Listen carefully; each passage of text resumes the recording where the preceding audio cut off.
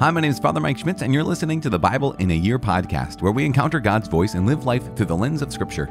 The Bible in a Year podcast is brought to you by Ascension. Using the Great Adventure Bible timeline, we'll read all the way from Genesis to Revelation, discovering how the story of salvation unfolds and how we fit into that story today. It is day 318. We are reading from Luke chapter 13, 14, 15, and 16. 4 chapters today. We're also reading Proverbs chapter 26, verses 10 through 12.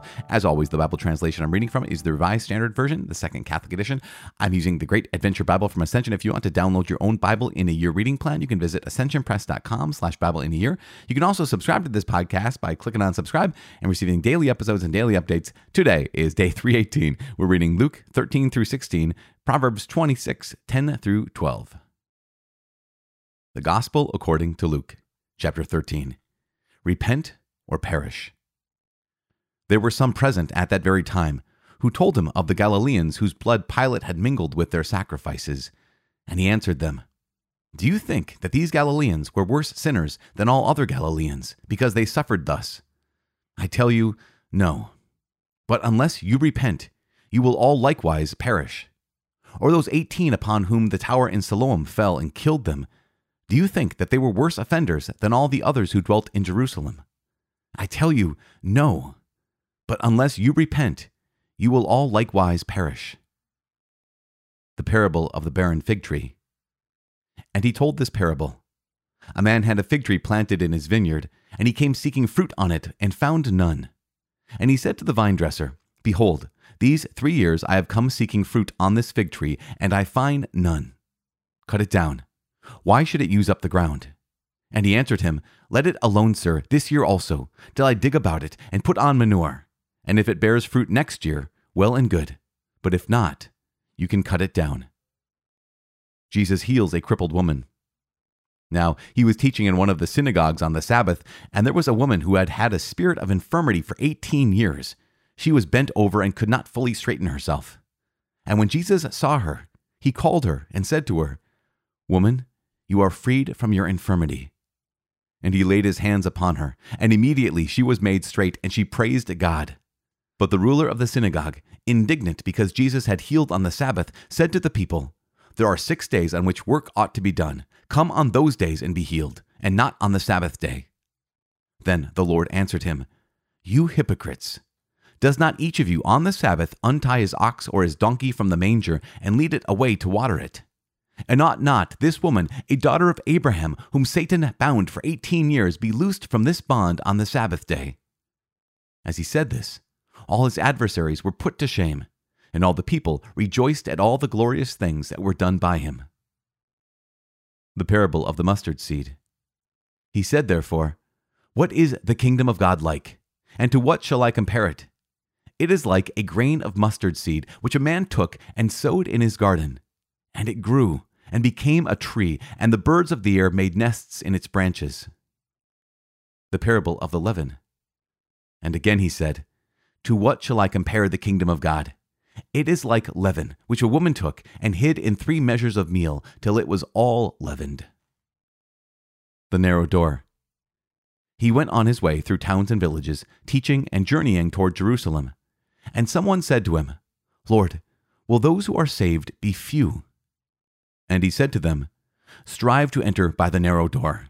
For many, I tell you, will seek to enter and will not be able. When once the householder has risen up and shut the door, you will begin to stand outside and to knock at the door, saying, 'Lord, open to us.' He will answer you, 'I do not know where you are from.' Then you will begin to say, 'We ate and drank in your presence, and you taught in our streets.' But he will say, 'I tell you, I do not know where you come from. Depart from me, all you workers of iniquity.' There you will weep and gnash your teeth, when you see Abraham and Isaac and Jacob and all the prophets in the kingdom of God, and you yourselves thrust out. And men will come from east and west, and from north and south, and sit at table in the kingdom of God. And behold, some are last who will be first, and some are first who will be last." The lament over Jerusalem. At that very hour, some Pharisees came and said to him, "Get away from here, for Herod wants to kill you." And he said to them, "Go and tell that fox, behold, I cast out demons and perform cures today and tomorrow, and the third day I finish my course. Nevertheless, I must go on my way today and tomorrow and the day following, for it cannot be that a prophet should perish away from Jerusalem. O Jerusalem, Jerusalem, killing the prophets and stoning those who are sent to you. How often would I gather your children together, as a hen gathers her brood under her wings, and you would not. Behold, your house is forsaken. And I tell you, you will not see me until you say, Blessed is he who comes in the name of the Lord. Chapter 14. Jesus heals the man with dropsy on the Sabbath. One Sabbath, when he went to dine at the house of a ruler who belonged to the Pharisees, they were watching him. And behold, there was a man before him who had dropsy. And Jesus spoke to the lawyers and the Pharisees, saying, Is it lawful to heal on the Sabbath or not? But they were silent. Then he took him, and healed him, and let him go. And he said to them, Which of you, having a son or an ox that has fallen into a well, will not immediately pull him out on a Sabbath day? And they could not reply to this. Humility and hospitality. Now he told a parable to those who were invited, when he marked how they chose the places of honor, saying to them, When you are invited by anyone to a marriage feast, do not sit down in a place of honor, lest a more eminent man than you be invited by him, and he who invited you both will come and say to you, Give place to this man. And then you will begin with shame to take the lowest place. But when you are invited, go and sit in the lowest place, so that when your host comes, he may say to you, Friend, go up higher. Then you will be honored in the presence of all who sit at table with you. For everyone who exalts himself will be humbled, and he who humbles himself will be exalted. He said also to the man who had invited him, When you give a dinner or a banquet, do not invite your friends or your brothers or your kinsmen or rich neighbors, lest they also invite you in return and you be repaid. But when you give a feast, invite the poor, the maimed, the lame, the blind, and you will be blessed, because they cannot repay you. You will be repaid at the resurrection of the just. The parable of the great banquet. When one of those who sat at table with him heard this, he said to him, Blessed is he who shall eat bread in the kingdom of God. But he said to him, A man once gave a great banquet and invited many. And at the time of the banquet, he sent his servants to say to those who had been invited, Come, for all is now ready. But they all alike began to make excuses. The first said to him, I have bought a field, and I must go out and see it. Please, have me excused. And another said, I have bought 5 yoke of oxen, and I go to examine them. Please, have me excused. And another said, I have married a wife, and therefore I cannot come. So the servant came and reported this to his master. Then the householder, in anger, said to his servant, Go out quickly to the streets and lanes of the city, and bring in the poor and maimed and blind and lame. And the servant said, Sir, what you commanded has been done, and still there is room. And the master said to the servant, Go out to the highways and hedges, and compel people to come in, that my house may be filled. For I tell you, none of those men who were invited shall taste my banquet. The cost of discipleship. Now great multitudes accompanied him, and he turned and said to them, If anyone comes to me, and does not hate his own father and mother, and wife and children, and brothers and sisters, yes, and even his own life, he cannot be my disciple. Whoever does not bear his own cross and come after me cannot be my disciple. For which of you, desiring to build a tower, does not first sit down and count the cost, whether he has enough to complete it? Otherwise, when he has laid a foundation and is not able to finish, all who see it begin to mock him, saying, This man began to build and was not able to finish. Or what king, going to encounter another king in war, will not sit down first and take counsel whether he is able with 10,000 to meet him who comes against him with 20,000? And if not, while the other is yet a great way off, he sends an embassy and asks terms of peace. So therefore, whoever of you does not renounce all that he has cannot be my disciple. About salt. Salt is good. But if salt has lost its taste, how shall its saltiness be restored? It is fit neither for the land nor for the dunghill. Men throw it away. He who has ears to hear, let him hear. Chapter 15. The parable of the lost sheep. Now the tax collectors and sinners were all drawing near to hear him. And the Pharisees and the scribes murmured, saying, "This man receives sinners and eats with them." So he told them this parable. "What man of you, having 100 sheep, if he has lost one of them, does not leave the 99 in the wilderness and go after the one which is lost until he finds it? And when he has found it, he lays it on his shoulders rejoicing. And when he comes home, he calls together his friends and his neighbors, saying to them, 'Rejoice with me, for I have found my sheep which was lost.' Just so, I tell you, there will be more joy in heaven over one sinner who repents than over 99 righteous persons who need no repentance." The parable of the lost coin. "Or what woman, having 10 silver coins, if she loses one coin, does not light a lamp and sweep the house and seek diligently until she finds it? And when she has found it, she calls together her friends and neighbors, saying, 'Rejoice with me, for I have found the coin which I had lost.' Just so, I tell you, there is joy before the angels of God over one sinner who repents." The parable of the prodigal and his brother. And he said, "There was a man who had 2 sons. And the younger of them said to his father, 'Father, give me the share of property that falls to me.' And he divided his living between them. Not many days later, the younger son gathered all he had and took his journey into a far country. And there he squandered his property in loose living. And when he had spent everything, a great famine arose in that country, and he began to be in want. So he went and joined himself to one of the citizens of that country, who sent him into his fields to feed swine. And he would gladly have fed on the pods that the swine ate, and no one gave him anything. But when he came to himself, he said, 'How many of my father's hired servants have bread enough and to spare, but I perish here with hunger? I will arise and go to my father, and I will say to him, Father, I have sinned against heaven and before you. I am no longer worthy to be called your son. Treat me as one of your hired servants.' And he arose and came to his father. But while he was yet at a distance, his father saw him and had compassion and ran and embraced him and kissed him. And the son said to him, 'Father, I have sinned against heaven and before you. I am no longer worthy to be called your son.' But the father said to his servants, 'Bring quickly the best robe and put it on him, and put a ring on his hand and shoes on his feet, and bring the fatted calf and kill it, and let us eat and make merry. For this my son was dead and is alive again. He was lost and is found.' And they began to make merry. Now his elder son was in the field, and as he came and drew near to the house, he heard music and dancing.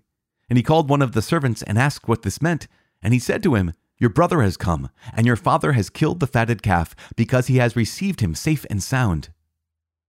But he was angry and refused to go in. His father came out and entreated him, but he answered his father, 'Behold, these many years I have served you, and I never disobeyed your command.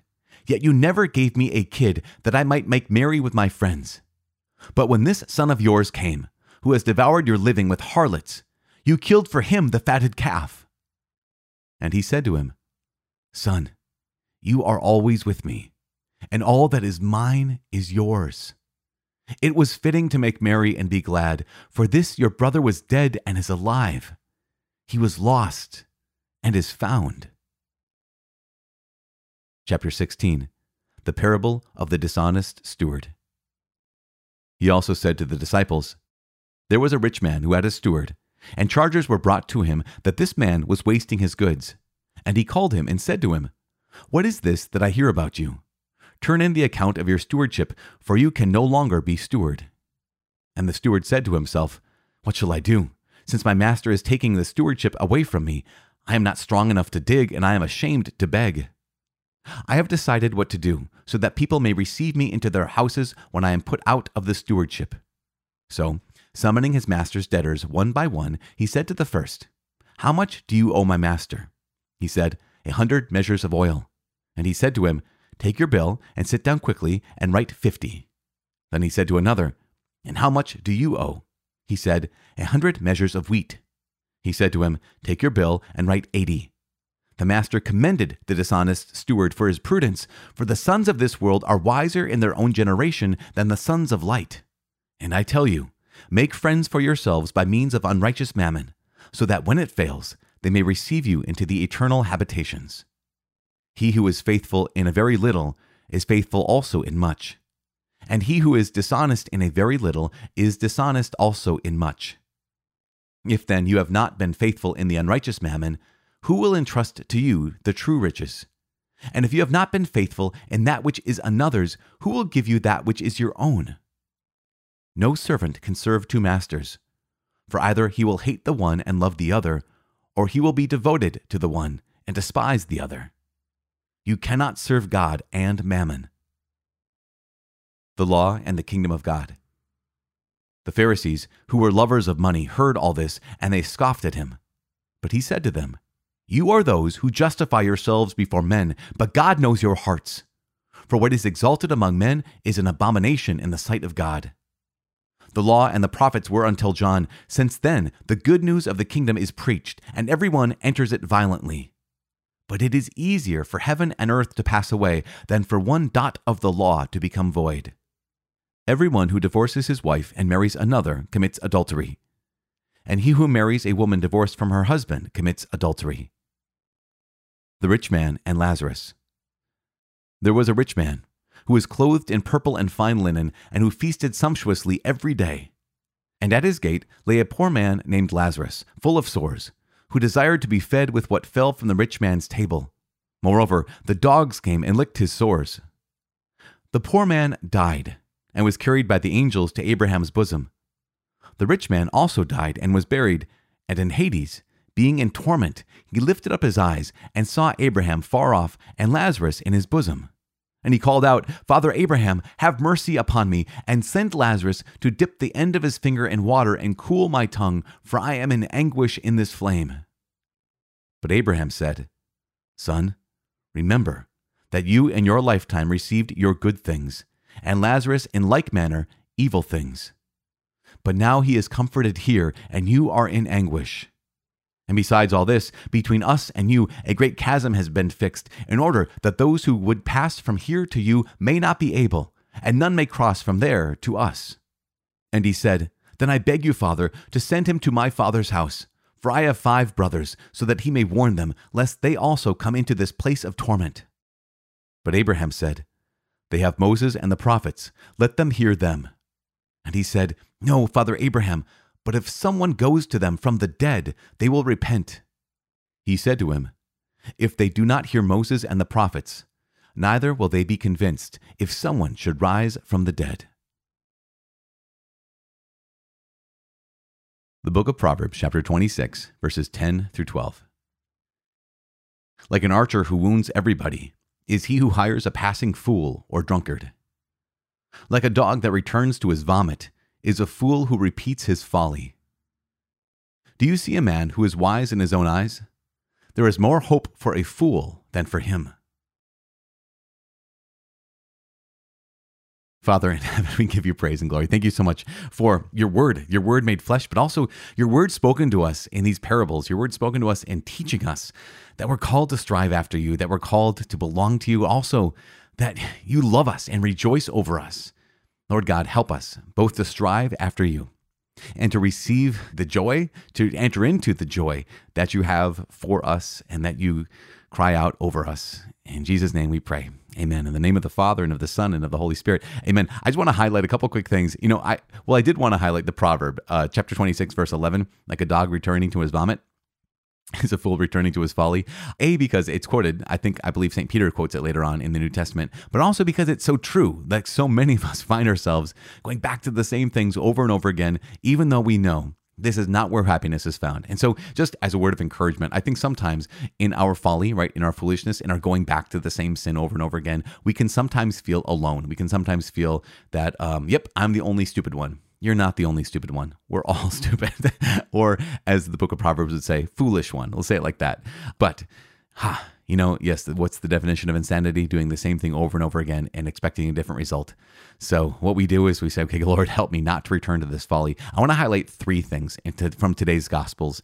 When I say Gospels is because there's 4 chapters and there's so much. It is incredible. But the very beginning of chapter 13, Jesus highlights something. He asks this question. He says, do you think that all these Galileans were worse sinners than all the other Galileans because they suffered like this? They were killed by Pontius Pilate, and then Pontius Pilate put their blood mingled with the pagan sacrifices. Or, he goes on to say, those 18 upon whom the tower in Siloam fell and killed them, do you think they were worse offenders than all the others who dwelt in Jerusalem? Must have been a very popular kind of noteworthy event of the moment that Jesus is referring to. And he basically goes back to, remember Job? Remember our friend Job from the very first days of this Bible in a Year podcast? And Job's friends, they had the illusion of saying that, no, if you're good, then good things happen to you. If you're bad, bad things happen to you. So if bad things are happening to you, you must be bad, right? That kind of, you must have done something wrong. And Jesus is cutting through that, even though the people who are around Jesus at this point, they have the book of Job. They know exactly that, yes, while God blesses those who are righteous, and yes, there's curses upon those who are not, at the same time, the math is not 1-to-1, right? The ratio is not 1-to-1. It's not, if I've done well, I'll be blessed in every way I want to be. And if I've done poorly or done evil, I'll be cursed in all the ways that you think I should be.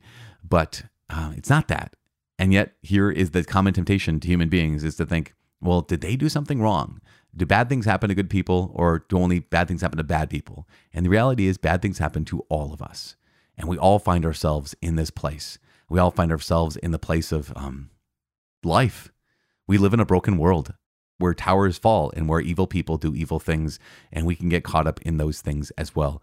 And yet, Jesus is pointing out in this example, not only, yes, do bad things happen to everybody, but also, just keep in mind, repent.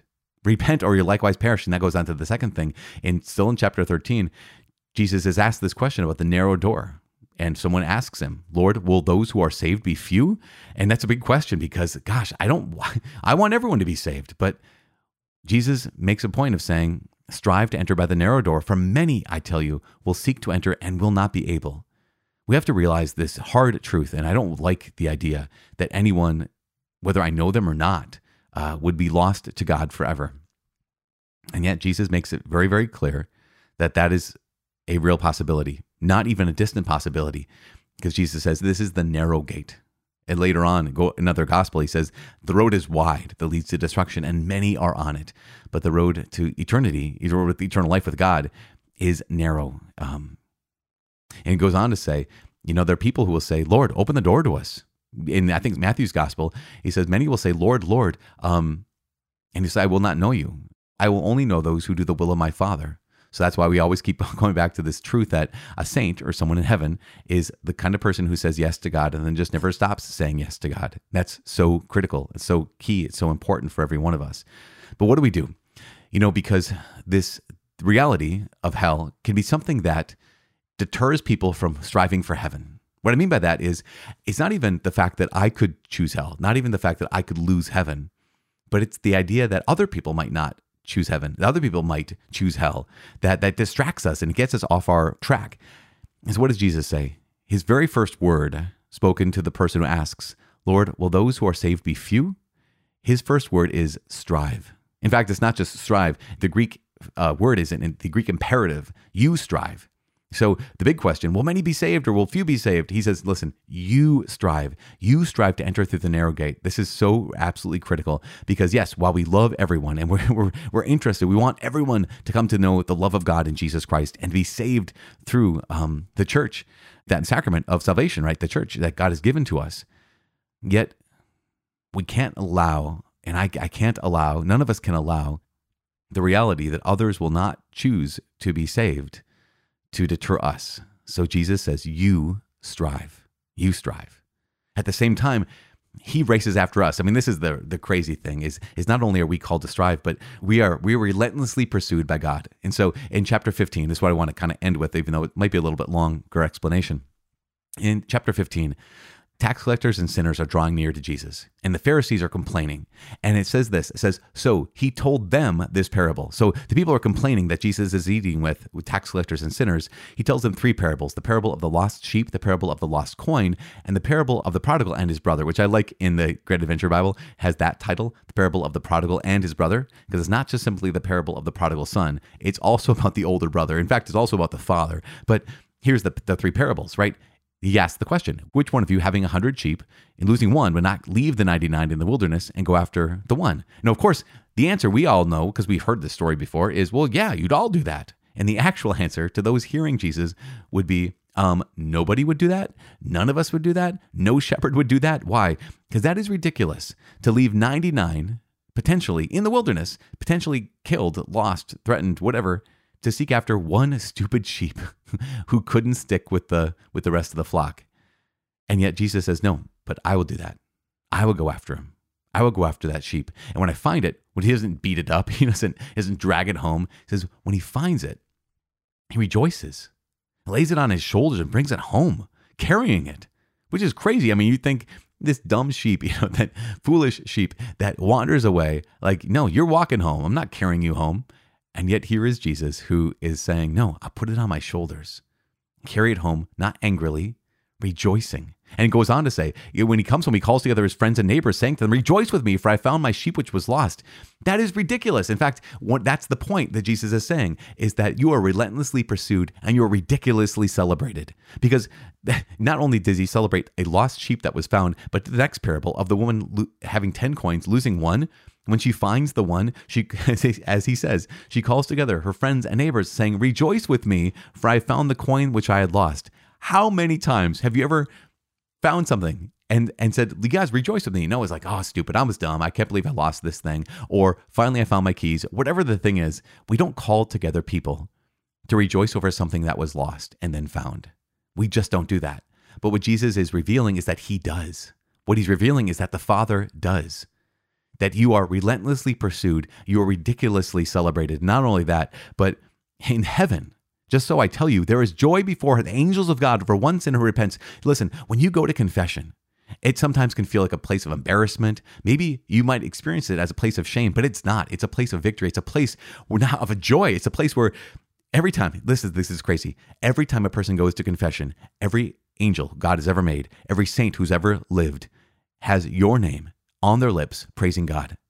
Every tongue in heaven is praising the Lord by crying out your name. That here, Sophia has come home. Here, Rachel has come home. Here, Jack has come home. Here, Mark has come home. This is this incredible thing to the glory of the Father, which is incredible and amazing. And the third story, the parable of the prodigal and his brother. And this is the one that just completely wrecks me. We have this son who wants not only the inheritance, but also he leaves. Now, the one thing he wants the inheritance, right? He wants the stuff that belongs to the Father. But then he leaves. And this is even more telling, because when the younger son leaves, what he's saying is, I don't want to be affiliated with you, Dad. Father, I don't want to be affiliated with you. I don't want to be associated with your family. I want out. I don't want to have anything to do with you. It's one thing to ask for the inheritance. It's another thing to take that inheritance and leave. And he goes off, he squanders it, loses everything. He comes home, why? Not because he feels badly, not because he realizes he was wrong. He comes home because he's starving. And this is the humility of God, that we can go back to confession. Why? Because I don't want to go to hell. We can come back to the Lord. Why? Because I need help. And he does the same to us, what he does to the younger son. Seeing him at a distance, he ran to him, embraced him. In fact, another translation said, he fell upon his neck and kissed him. This son is disgusting. And yet the father gives him these 4 things. He says, quick, get the best robe. Then put a ring on his finger, then put shoes on his feet, and then kill the fatted calf, and let's rejoice. Remember, he's relentlessly pursued. He is ridiculously celebrated. My friend Stephanie Parks, who works for Focus, she and I created this retreat called the Prodigal Son Retreat. And it is just a gift. And in that retreat, we highlight these 4 things. What does it mean that the Father gives him the best robe? You know, in the ancient world, there's not a closet full of clothes. You have a couple robes in your life. You have one best robe. You don't have a bunch of best robes. But the Father says to this son, who has been, he's a disappointment. He's a failure. He is not a good son. And he says, give him the best robe, not just one of the robes. Give him the best robe, which is he's giving him the glory of the Father. And then secondly, he says, put a ring on his finger. On that ring would be like a signet, right? The sign of the Father's authority. So not only is he clothing him in the Father's glory, he's putting on his hand the Father's authority. He's fully restoring him to sonship. Thirdly, he says, put shoes on his feet. Why? Because he's free. He can leave if he wants to again. And then kill the fatted calf. There's not a lot of fatted calves lying around. You got one. And that's one thing true. Not only in the best robe, he's clothed in the Father's glory. The ring, he has the Father's authority. He's restored. Not only he has shoes, he's free to leave if he wants to again, but also killed the fatted calf because he is relentlessly pursued. He is ridiculously celebrated. And that brings us to the last point, which is the older son. The older son hears this rejoicing and he is angry. He's resentful. Why? Because the younger son didn't want to be associated with the father and he left. The older son, it turns out, didn't want to be associated with the father, but he stayed. What I mean by that is he says, look, all these years I've slaved for you. All these years I have served you. All these years I have done exactly what you asked me to do, and you've never even given me a kid to feast on with my friends. Now realize what that means.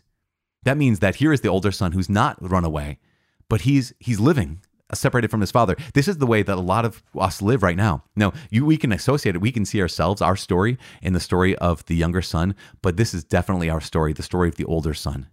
That we say, okay, gosh, man, God wants me to do all these checklists. He has all these task lists for me. God has all these things I need to do. I need to get done. I need to jump through all these hoops just to please the Father. And he doesn't actually care about me. The older son, he is doing what the father asked him, but he's not living in relationship with the father. Basically, you can imagine him coming downstairs every morning and he just sees on the table a to-do list. But the problem is this.